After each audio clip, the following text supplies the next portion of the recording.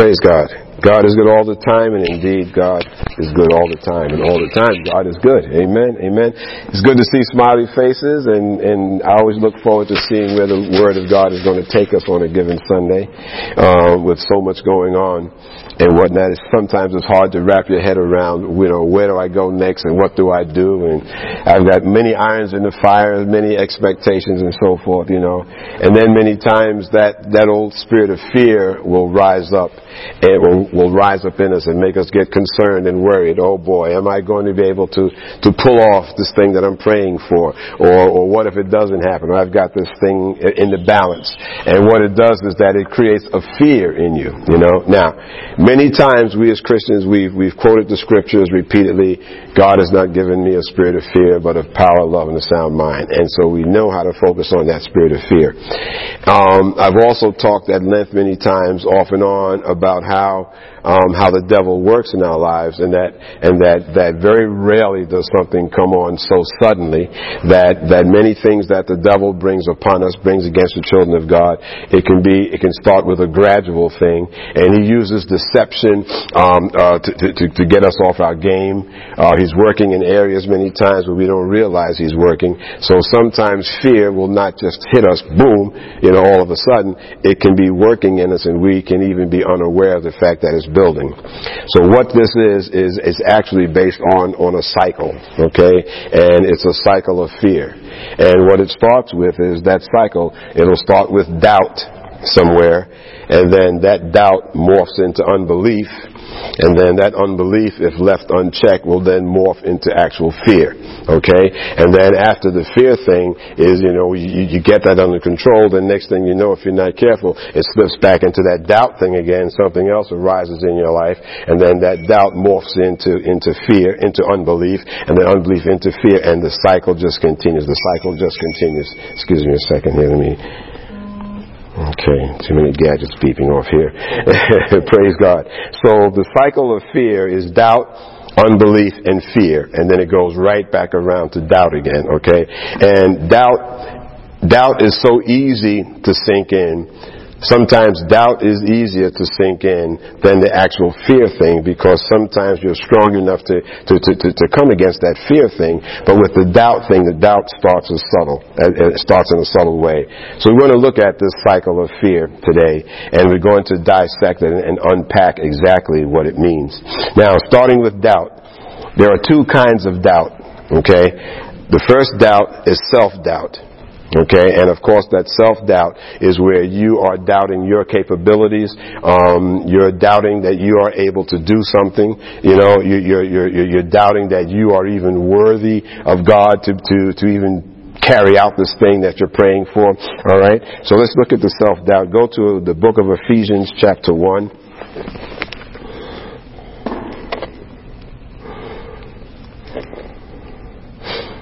Ephesians, chapter 1.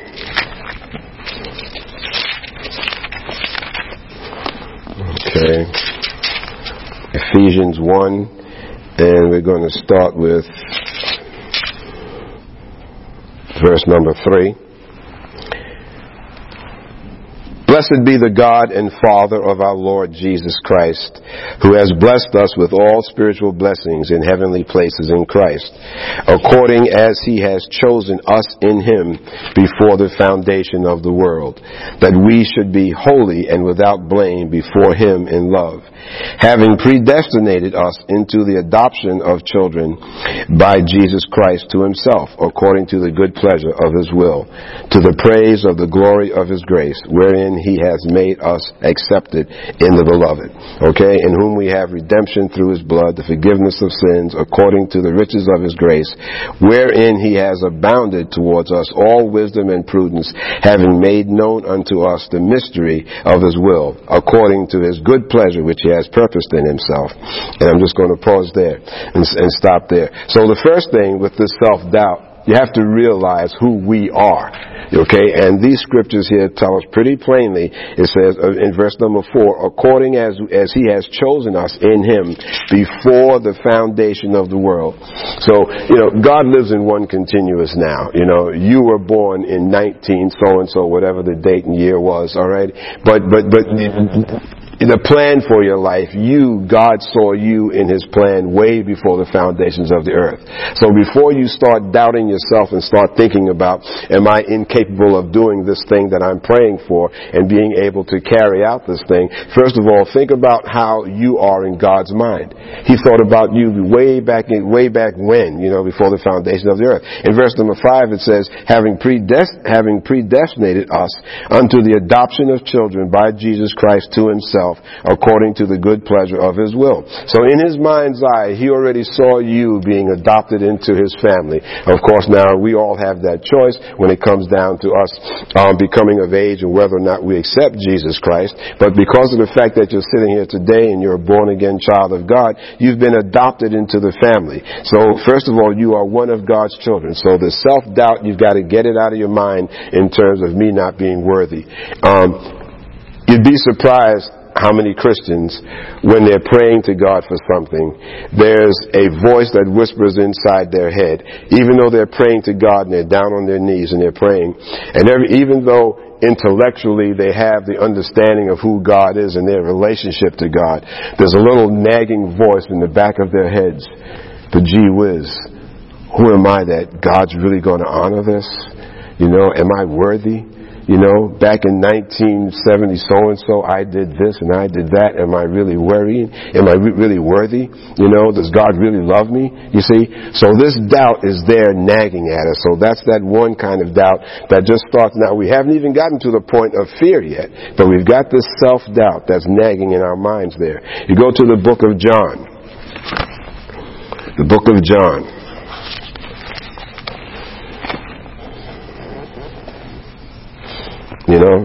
Was it the Lion King movie? I think it was, where Mufasa said to the little one, remember who you are, with that beautiful resonant deep voice. Remember that? Okay? We kind of have to stop and think about that sometimes. We need to remember who we are. Besides the fact that your name is John Smith or whatever, you have to remember in God's eyes you're someone much more special. You're something special, and you're not just John Smith. John 1, and look at verse number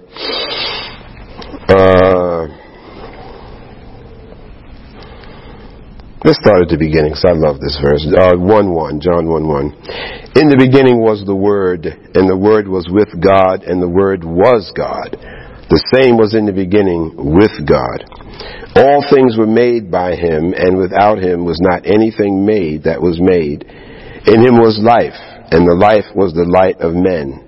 And the light shineth in darkness, and the darkness comprehended it not, or the darkness understood it not. There was a man sent from God, his name was John. The same came for a witness, to bear witness of the light, that all men through him might believe.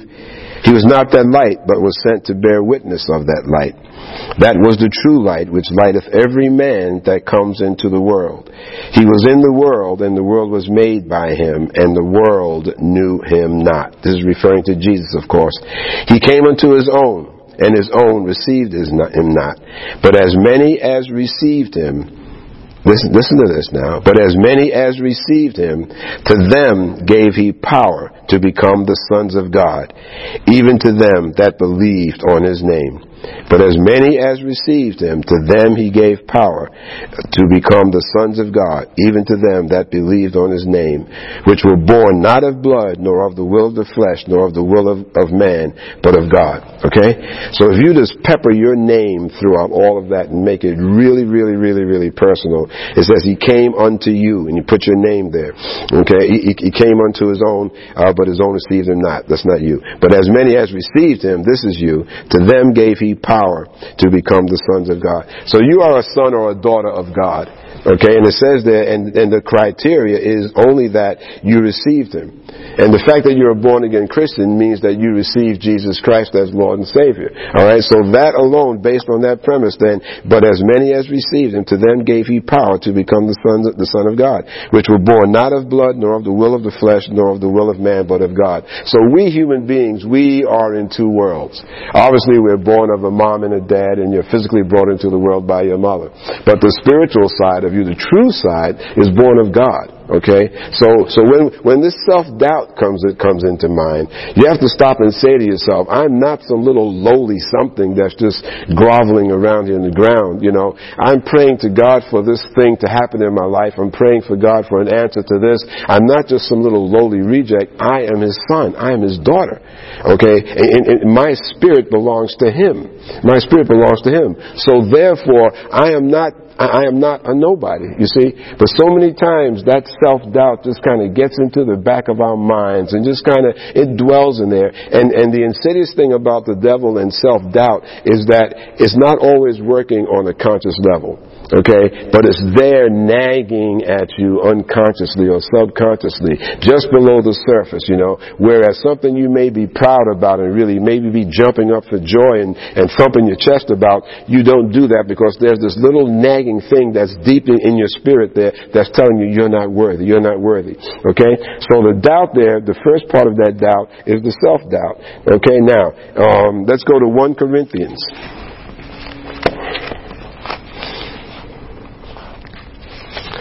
1 Corinthians chapter 10.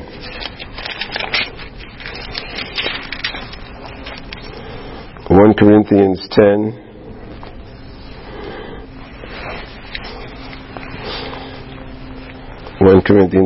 And we're going to just go right to verse number 13. 1 Corinthians 10, verse 13. There is no temptation taken you, but such as is common to man. But God is faithful, who will not suffer you or will not allow you to be tempted above that you are able, but will with the temptation also make a way to escape, that you may be able to bear it. Wherefore, my dearly beloved, flee from idolatry. I speak as to wise men. Judge ye what I say. So hear what he's saying there. There is no temptation taken to you, but such as common to man. But God is faithful, who will not allow you to be tempted above or go through something beyond what you're able. So as far, again, this self-doubt, if you think you're not able to do this, remember that God is not going to take you into any sort of trial or tribulation. First of all, that has not happened to other people. It hasn't happened to other people, you know. And that's one of the reasons also why the Word of God talks about not forsaking the gathering together of yourselves, because in unity there is strength. You know, many times you will find after a church service, and you'll find brothers and sisters talking after the sermon, and they may be saying, boy, you know, that sermon sure hit home. You know, it hit me because what's going on in my life. And the person that you're talking to may wind up saying to you, well, gee whiz, you know what, I've got a similar thing going on. And you'll say, what, really? Yeah, I'm telling you, my so-and-so, so-and-so, so-and-so. And the two of you will find out that there's an issue that you have in common that's going on. So therefore, your self-doubt is how can I say, it's diluted some, because you see, first of all, this problem is not just a problem that you're experiencing, that there's another child of God who is also a child of God who's experiencing something similar to you. See, so that self-doubt then gets watered down a little bit, because, you know, the interesting thing about the devil is that when you've got an issue going on in your life, you feel like you are the only one that's got this issue. You feel like, gee whiz, I've done this and I've done that. I'm the only one on the planet that's going through this challenge, this trouble, you know. But it's not the case at all. There are other people that have the same situation or something very, very similar in nature, or maybe it's not involving the same people or the exact same circumstance, but in the nature of things, it's exactly what you're going through. Amen? So we have to see it by knowing this. And first of all, God is not going to allow you to go through anything or have any sort of issue or trial that you're unable to withstand, and then He will also give you a way out. Okay? So you have to stop thinking that I am not capable, I'm not able. I am a child of God. God is going to see me through this. He's not going to put me in a position that I will not be able to accomplish this, or if it is something that is too heavy for me, God will certainly give me a way out. That I'm not going to go down, crash and burn in flames. Amen? So we see here now, so the first part of that doubt is the self-doubt. Now, the other part, which is more obvious to people, of course, is the other doubt, and that's where you're actually doubting God. Okay? Let's go to Genesis 17. Genesis 17. This is where you're actually doubting God. You see, and the two are so related, but many times if you have a lot of self-doubt, then that means that you are not really strong enough to understand and have real faith in God, because if you had real heavy-duty faith in God, you wouldn't be doubting self. You wouldn't have that self-doubt developing in you. So doubt part 2 is doubting God, and we're looking at Genesis chapter 17, and we're going to go to verse 15. Okay? And God said unto Abraham, As for Sarai thy wife, thou shalt not call her name Sarai, but Sarah shall be her name. And I will bless her, and give thee a son also of her. Yea, I will bless her, and she shall be a mother of nations. Kings of peoples shall be of her. Then Abraham fell upon his face and laughed, and said in his heart, underline, and said in his heart, Shall a child be born unto him that is 100 years old? And shall Sarah that is 90 years old bear? And Abraham said of God, Oh, that Ishmael might live before thee. And God said, Sarah thy wife shall bear thee a son indeed, and thou shalt call his name Isaac. And I will establish my covenant with him for an everlasting covenant with his seed after him. And as for Ishmael, I have heard thee. Behold, I have blessed him, and will make him fruitful, and will multiply him exceedingly. 12 princes shall he beget, and I will make him a great nation. But my covenant will I establish with Isaac, which Sarah shall bear unto thee at this time in the next year. Okay? So let's unpack what's really happening here, okay? You see there in verse 15 it says, And God said to Abraham, okay, he didn't get this by way of an email, or someone didn't come up to him and whispered in his ear, or Facebook, okay. God spoke to him and said, As for Sarai thy wife, call her name Sarah, and I will bless her and give thee a son. I will bless her, and she shall be a mother of nation, king of kings. And then interesting thing in verse 17, Abraham fell upon his face and laughed, and said in his heart. Now, you've heard me say repeatedly, God does not look at external things. He looks at your heart. He looks what's going on. He's look what you're really thinking. So in his heart of hearts, he fell on his face and he was giving God that respect. But in his heart of hearts, he doubted God. He doubted God. Deep in his heart, he said, how can this be? How can this happen? I'm 90 years old and she's old. How can this happen? You see? So the other part of doubt, after you get past the self-doubt where you're doubting God, is God is telling you that he's going to do so-and-so for you, or he's going to bring you to this place. He's going to accomplish this thing in your life. This is going to happen. And then you sit back and you do the math. Gee whiz, my bank account's not big enough for that. I don't have the education for that. I don't have the strings. I don't know the people. You know, I hate flying. How am I going to get to the pyramids? That's a long boat to Egypt. A long boat. And you start going through all of this stuff, and you're saying deep in your heart, even though you're saying to God, I hear you, God, and you're saying amen. Okay? I've prayed over people, and so forth like that, and I hear amen, amen. But what's deep in their heart?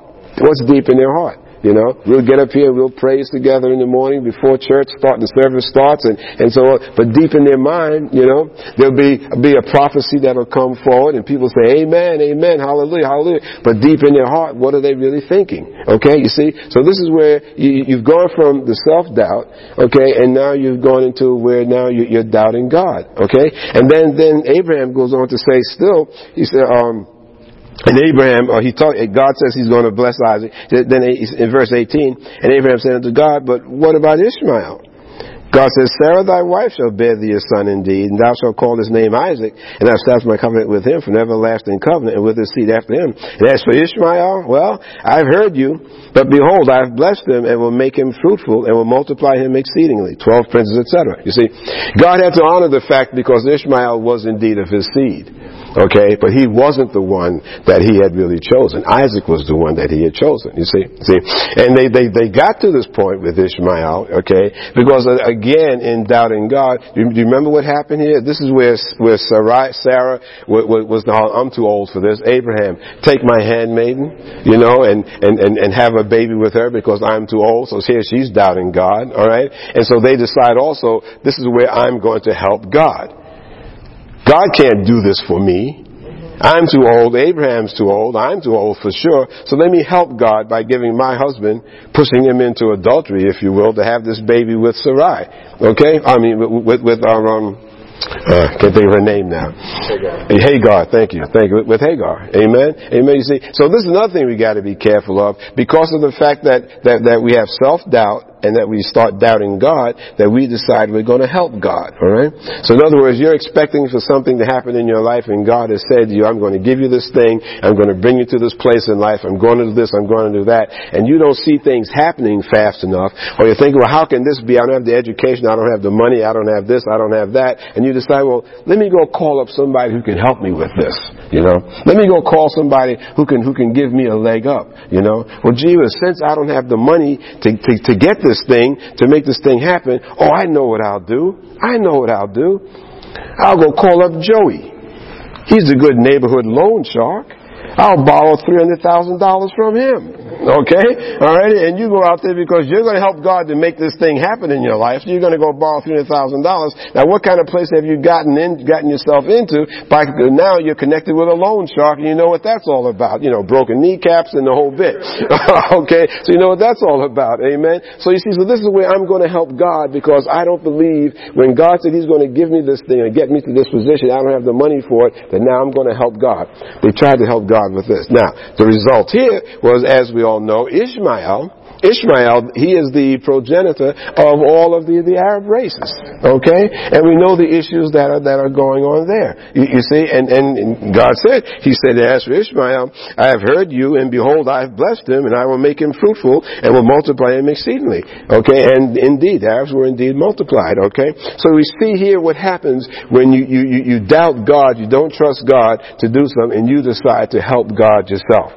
Okay? So we're still in this vicious cycle. We haven't gotten to unbelief and fear yet. We're still at doubt. So you can see how that just kind of builds in a subtle fashion in your mind. Let's go forward back to the New Testament here and go to John 20, the book of John. You see, and half the time, you know, when we're at the last stage in that cycle, which is fear, which is the real terrible part now, where you've got something in your life going where you're actually in a state of fear, we don't oftentimes think back to how we got to this fear. You know, how did we get there? You know, did we start somehow because of this self-doubt that was going on? You know, do we also really, really doubt God? And then have we gone to the point of unbelief? And now all of a sudden we're at the stage of our lives where now we've got this fear that's going on here. John 20, and we're going to go to verse 24. Okay. But Thomas, one of the 12, called Didymus, was not with them when Jesus came. The other disciples therefore said unto him, We have seen the Lord. But he said unto them, Except I shall see in his hands the print of the nails, and put my finger into the print of the nails, and thrust my hand into his side, I will not believe. And after eight days again, his disciples were within, and Thomas with them. Then came Jesus, the doors being shut, and stood in the midst, and said, Peace be unto you. Then saith he to Thomas, Reach hither thy finger, and behold my hands, and reach hither thy hand, and thrust it into my side, and be not faithless, but believing. And Thomas answered and said unto him, My Lord and my God. Jesus said unto him, Thomas, because thou hast seen me, thou hast believed. Blessed are they that have not seen, and yet have believed. Okay? So he doubted, and we know that he became known as Doubting Thomas, you know, and that was because of the fact he had to have everything shown to him, but Jesus said, Blessed is he that believes when they haven't seen, okay, and still believed, you see. So we gotta be careful that we don't wind up in that place of doubt. Doubting what God is telling us, doubting what God's word has said, doubting what God has said to you. you see, and instead trying to entertain and figure out, well, how can this be? I need to see some proof, you know. If you tell me that I'm going to accomplish this and I need to have X number of dollars, then I know that I will have it because God says that I'll have it. If a decision needs to be made and this is what needs to happen and I don't think I'm capable of doing it, God said that this is what He wants me to do, God will make a way. God will make a way. If anything does indeed crop up that is too difficult for me to handle, God will indeed give me a way out, because this issue that I'm facing, it is not anything that hasn't happened to someone else on this earth before. My situation is not totally unique, you know. And many times we feel like what is happening to us and the decision that we have to make, no one else on this planet has ever been in this situation. That hadn't happened to anyone else before. You know, knowing that there's been a whole lot of people alive on this planet before I got on this planet, and that my issue is not uncommon to man, as the Word of God says, you see. But we let that doubt start creeping in. We let that doubt, you know, there's no one under the sun that knows what I'm going through. You know, how quick we are to say that no one knows what I'm experiencing. No one knows my feeling. Well, first of all, God knows what you're feeling. God knows what your situation is, all right? So get away with the self-doubt and get away from the doubt of doubting God. Okay, so then the next place in that vicious cycle is the unbelief. Now, the Bible mentions two kinds of unbelief. One kind of unbelief is doubt that is accompanied by a desire to believe. Okay, one kind of doubt is wrong. One kind of unbelief, I should say, is a doubt that we have, but it's accompanied by a desire to believe. Okay, in other words, gee whiz, you know, I kind of doubt that I'm going to be able to do this, but boy, I really want to believe that I can. You know, I'm kind of concerned about whether or not this is going to happen, but boy, I really believe. I really wish that I could believe. All right, so let's go to the book of Mark.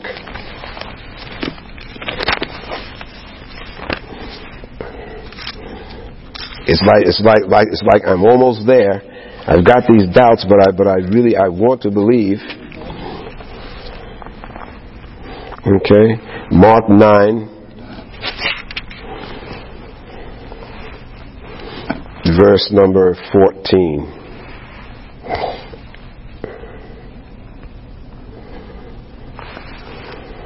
Mark 9, verse number 14. And when he came to his disciples, he saw a great multitude about them all. Mark 9:14. He saw a great multitude about them, and the scribes questioning with them. And straightway all the people, when they beheld him, were greatly amazed, and running to him saluted him. And he asked the scribes, What question ye with him? And one of the multitude answered and said, Master, I have brought unto thee my son, which has a dumb spirit. And wheresoever he taketh him, he tears him, and he foams, and gnashes his teeth, and pines away. And I spake to thy disciples that they should cast him out, and they could not. He answered him and said, O faithless generation, how long shall I be with you? How long shall I suffer you? Bring him unto me. And they brought him unto him, and when he saw him, straightway the spirit tore him, and he fell on the ground and wallowed, foaming. And he asked his father, How long is it ago since this came unto him? And he said, Of a child, since he was a child. And oft times it has cast him into the fire and into the waters to destroy him. But if thou can do anything, have compassion on us and help us.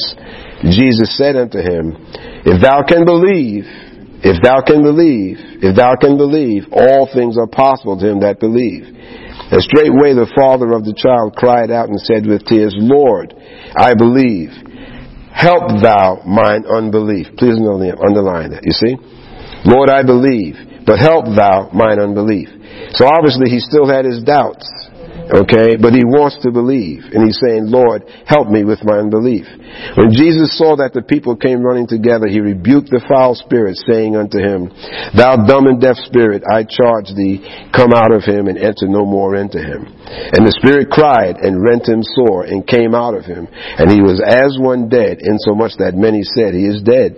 But Jesus took him by the hand and lifted him up, and he rose. And when he was come into the house, his disciples asked him privately, Why could we not cast him out? And he said unto them, This kind can come forth by nothing but by prayer and fasting. So the words here, the scriptures here, the operative scriptures though, is verse number 24, where he says, I believe, but help thou mine unbelief. Okay? So again, the two types of unbelief is a person that has some doubts, okay, but still though, they want to believe. They want to believe. And as you see the father there, Jesus had mercy on the father who said this, for this man's son was possessed by the evil spirit. Although the father had his doubts, he was willing to exercise faith as small as a mustard seed. You know, in Luke 17 it talks about faith as small as a mustard seed. So Jesus was able to heal this son. Another kind of unbelief is that obstinate, hard-hearted refusal to believe. Let's go to Hebrews 3. Okay.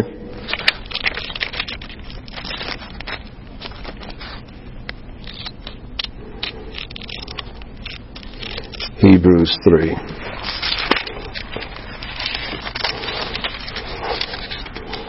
You know, and I'm sure this type of unbelief, most people are very familiar with, because we see so many people that are in this category. Hebrews 3 verse number 7. Hebrews 3 verse number 7. Wherefore, as the Holy Ghost saith, today, if you will hear his voice, harden not your hearts as in the provocation, in the day of temptation in the wilderness, when your fathers tempted me, proved me, and saw my works for 40 years. Wherefore I was grieved with that generation, and said, They do always err in their heart, and they have not known my ways. So I swear in my wrath, they shall not enter into my rest. Take heed, brethren, lest there be any of you an evil heart of unbelief. Please underline. Take heed, brethren, lest there be in any of you an evil heart of unbelief in departing from the living God. But exhort one another daily, while it is called today, unless any of you be hardened through the deceitfulness of sin. For we are made partakers of Christ if we hold the beginnings of our confidence steadfast unto the end. While it is said, Today, if you will hear his voice, harden not your hearts. Please underline, harden not your hearts, as in the provocation. For some, when they had heard, did provoke, howbeit not all that came out of Egypt by Moses. Howbeit not all that came out of Egypt by Moses. But with whom was he grieved 40 years? Was it not with them that had sinned, whose carcasses fell in the wilderness, and to whom sware he that they should not enter into his rest, but to them that believed not? So we see that they could not enter in because of unbelief. Underline verse 19, please. So we see that they could not enter in because of unbelief. Okay? So this is hardened hearts, where someone is just steadfast and they're obstinate. No matter what you show me, I am not going to believe, you know. And we see that on the rise in this country today. We see that on the rise, where there are some people that I don't care what you say, they will not believe in God. They don't want to go for the concept of God, the concept of Christianity. They just simply don't want to hear it. They will put everything else and elevate it up there, kill babies, you know, to just abort the babies and no concern for life. And when there's so much evidence that God is around them, and there are so many of us Christians that are there, they simply do not, they will not believe. They will not believe, you know. And you've seen the atheists on TV when they get into these things here where they actually will mock a Christian and everything like that. You believe this fable, you know, of this thing floating around in the sky. I mean, this is hard-hearted. and they are provoking God. The provocation that is referred to is that it's that period of time, those 40 years where Israel just constantly provoked God, because God showed them miracle upon miracle, and then they turned around and again started complaining. Why didn't we go back to Egypt? You brought us out here to die, Moses. We wish we had stayed in Egypt. They did everything with their unbelief, just provoking God. God showed them miracle upon miracles. Well, the same thing happens today. Amen. We have the Word of God here with us. We have Holy Spirit here with us. They didn't have access to Holy Spirit. Not every single person had access to Holy Spirit back then, you see. But God has given us so many proofs that He is real. He has spoken to us. But yet still, there are many still that have simply hardened their hearts, and they are obstinate. And they've gotten to the point that is just plain old unfettered unbelief. No matter what you say to them, they will not believe. Okay? This kind of unbelief not only hinders the supernatural work of God, okay, if you look at Matthew 13 verse 58, but it also brings about God's righteous anger and swift judgment, you see. And people, the reason that people today don't see many more miracles that they could see is because many more people just simply don't believe today. Okay? Alright, if you believed in your household, you see miracles happening in your household. If you believed in things regarding your life, your personal life, you will see miracles happening in your life. You will see the things that you're praying for when God brings it to happen, you'll say, wow, look at that. It really happened. And it will astonish. It will astonish you. Okay? Not that you unbelieved, not that you didn't believe, or not that you doubted, but it's just that when God does bring these wondrous things that you've been praying for and hoping for to pass in your life, it really, really hits you. Wow, look how wonderful God is, you see. But there are those that simply have hardened their hearts, and they simply will not believe. Okay?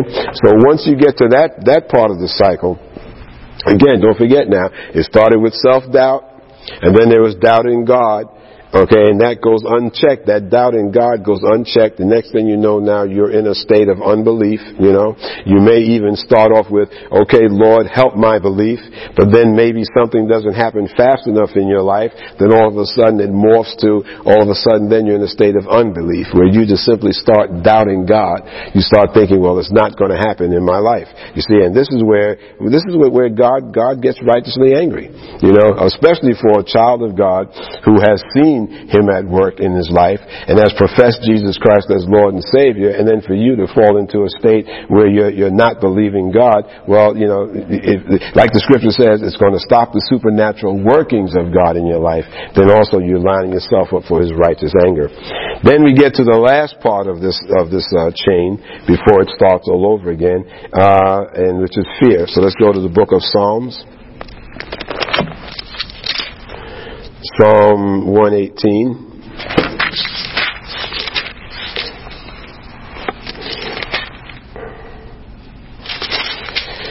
Psalm 118.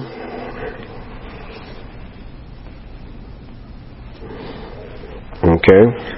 And to start with, we start with fear of man. Psalm 118 verse 6. The Lord is on my side. I will not fear. What can man do unto me? The Lord is on my side. I will not fear. What can man do unto me?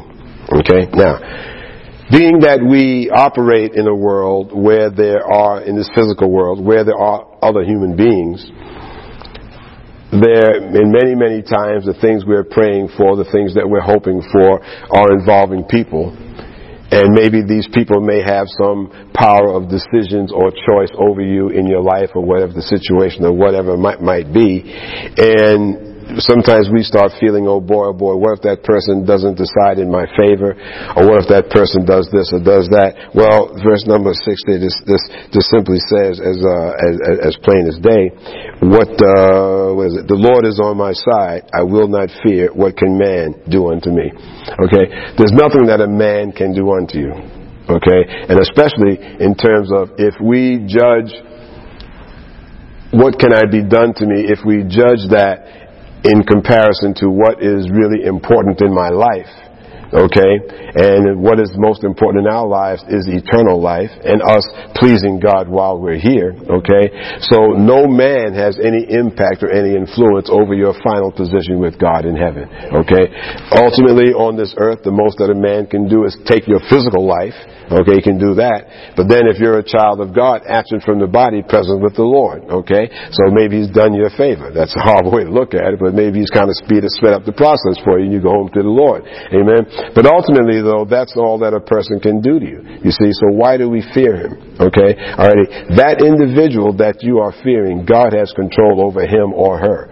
So whatever that individual may be plotting towards you or doing towards you that could do you some harm, God certainly knows that, and God is certainly going to protect you from that. Amen. Amen. So as it says there, God is on my side. I will not fear what man can do. You know, and who is better to have on your side than God? Okay, God is greater than everything that there is, so we don't fear that. All right, but that's one of the first places that fear starts coming in. God is consistent. The most important part of you is something no person can ever threaten, which is your soul or your spirit. In Jesus, our spirits are secure. Nothing can separate us from that love. Nothing. Okay, so that's the first place that you should be able to sit back and kind of breathe and relax. Then we look at the book of Proverbs, Proverbs 3. Okay, Proverbs 3. And we go down to 21.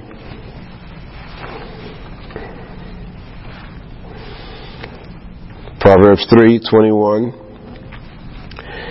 My son, let not them depart from thine eyes. Let's back up.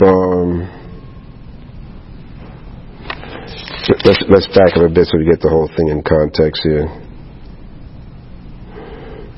Go to 13, verse 13. Proverbs 3, verse 13. Happy is the man that finds wisdom and the man that gets understanding. For the merchandise of it is better than the merchandise of silver, and the gain thereof than fine gold. She is more precious than rubies, and all the things thou can desire are not to be compared unto her. Length of days is in her right hand, and in her left hand riches and honor. Her ways are ways of pleasantness, and all are paths of peace. All her paths of peace. She is a tree of life to them that lay hold upon her, and happy is every one that retains her. The Lord by wisdom has founded the earth, by understanding has he established the heavens. By his knowledge the depths are broken up, and the clouds drop down the dew. My son, let not them depart from thine eyes. Keep sound wisdom and discretion. So shall they be life unto your soul, and grace to thy neck. Then shalt thou walk in thy way safely, and thy foot shall not stumble. When thou liest down, thou shalt not be afraid. Yea, thou shalt lie down, and thy sleep shall be sweet. Okay, so please put a bracket around verse number 23 and 24, or highlight the whole bracket. Then shalt thou walk in the way safely, and your foot shall not stumble. Anything that you're walking in, if you're holding on to God's words and holding on to everything that he says and is to you as being truth, is that you shall not stumble. When you lie down, you shall not be afraid. When you lie down, your sleep will be sweet. And how many times do we go to bed at night and we stay up because we're thinking about the next day?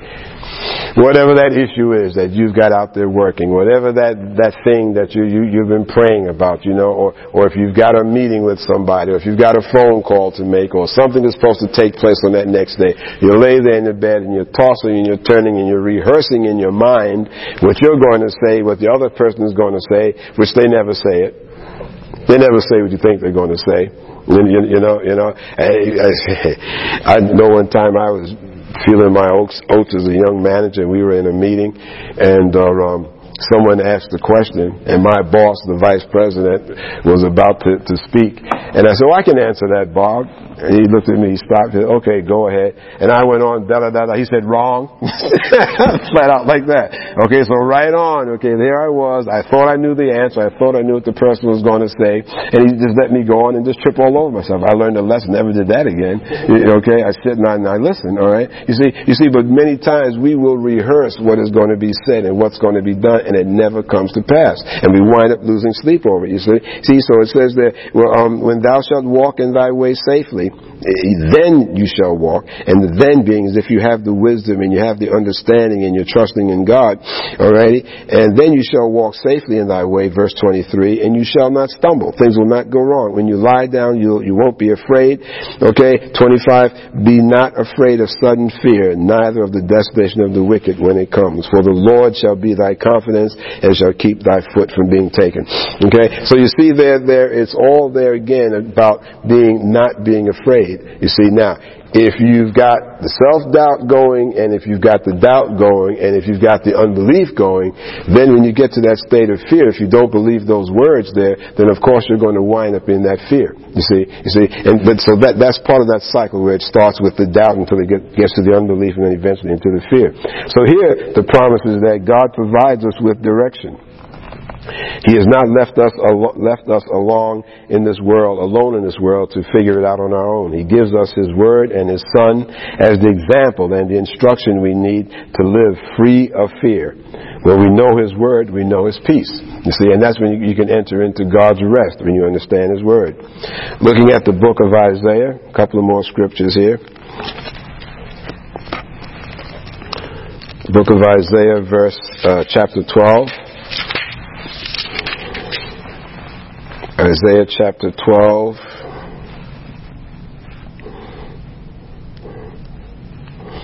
And looking at verse 2.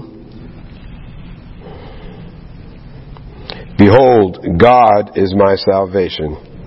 God is my salvation. God is my salvation. I will trust and not be afraid. Underline, not be afraid. I will trust and not be afraid. For the Lord Jehovah is my strength and my song. He also is become my salvation. Okay? Alright, so just highlight all of verse number 2 there, underlining the part there, I will trust and not be afraid. You see?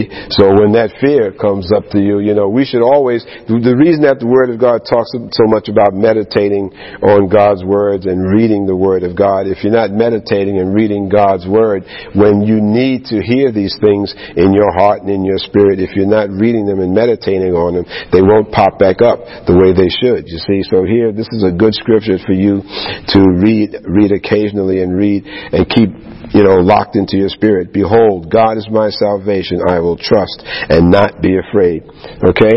And the promise here is that God is supremely strong. Because God has saved me from death, because He gives me strength, I can choose to trust Him. In times of fear, I can repeat these promises as a prayer and ask God to help me sing about salvation rather than think about and worry about other things. Okay? In Matthew, the book of Matthew chapter 10. Thank you, Jesus. The last scripture here for today, Matthew 10. Praise the living God. Matthew 10, verse 29. And we're quite familiar with these scriptures, but let's read them. 10 verse 29.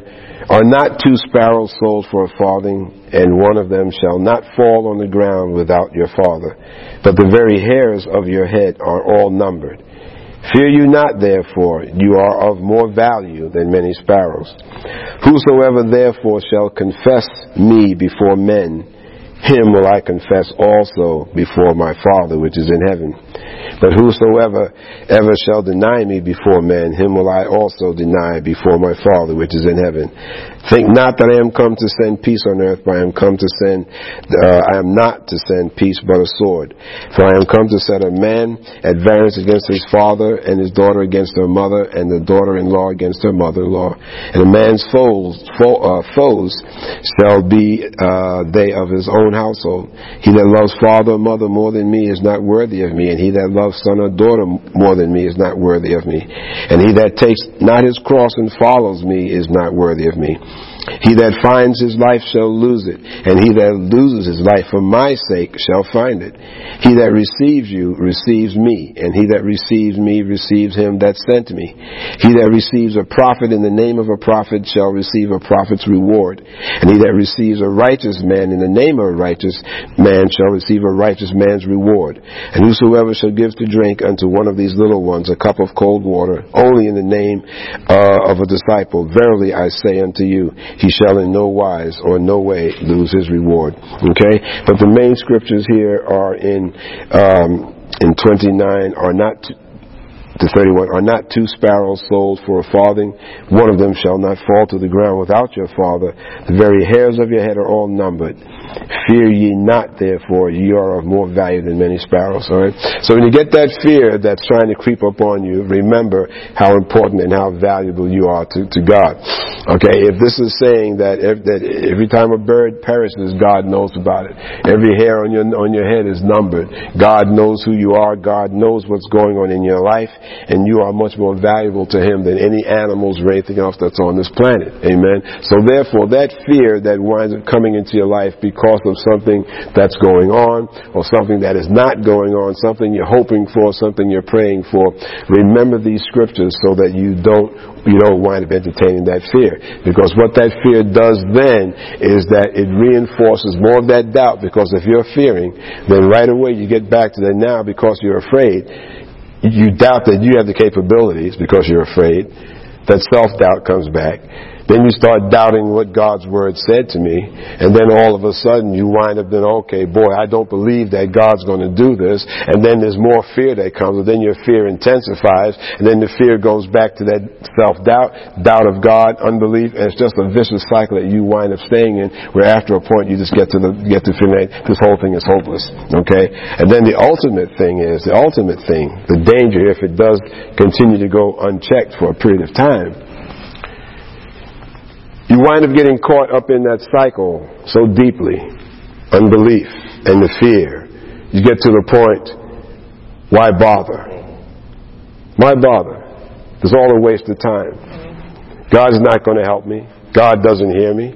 I don't believe anything that's in this book. All right? So the fear becomes so great. Then you stop praying. You drop out of church. Okay? Then the devil sees that he's got you going, and then all of a sudden a new shiny thing comes into your life, and that shiny thing becomes and looks so attractive now, you start gravitating towards that, and next thing you know, all of your Christian upbringing, everything that you did as a child of God, falls by the wayside. In the meantime, the devil sits back and licks his chops and rubs his hands together and say, oh boy, great, we got another one. We pulled another one of them away from him. Okay, and now we've got him, you see. And you so easily slipped right over to the other side, you see. So that cycle, you'd be surprised how it can get into your life. And if it goes unchecked, you wind up becoming and being in a place where you're far worse off than you ever could be. Amen? Amen? So start with the doubt. Don't entertain any doubt for what you're capable of doing. I can do all things through Christ Jesus who strengthens me. I say that in my closing prayer all the time. I can do all things through Christ Jesus who strengthens me. Do not entertain your self-doubt. Don't let it go to doubt, no unbelief, and no fear. Amen? Praise God. Praise God. I pray that this message has been a blessing to you. And now, before we close, let us honor God with our tithes and offerings.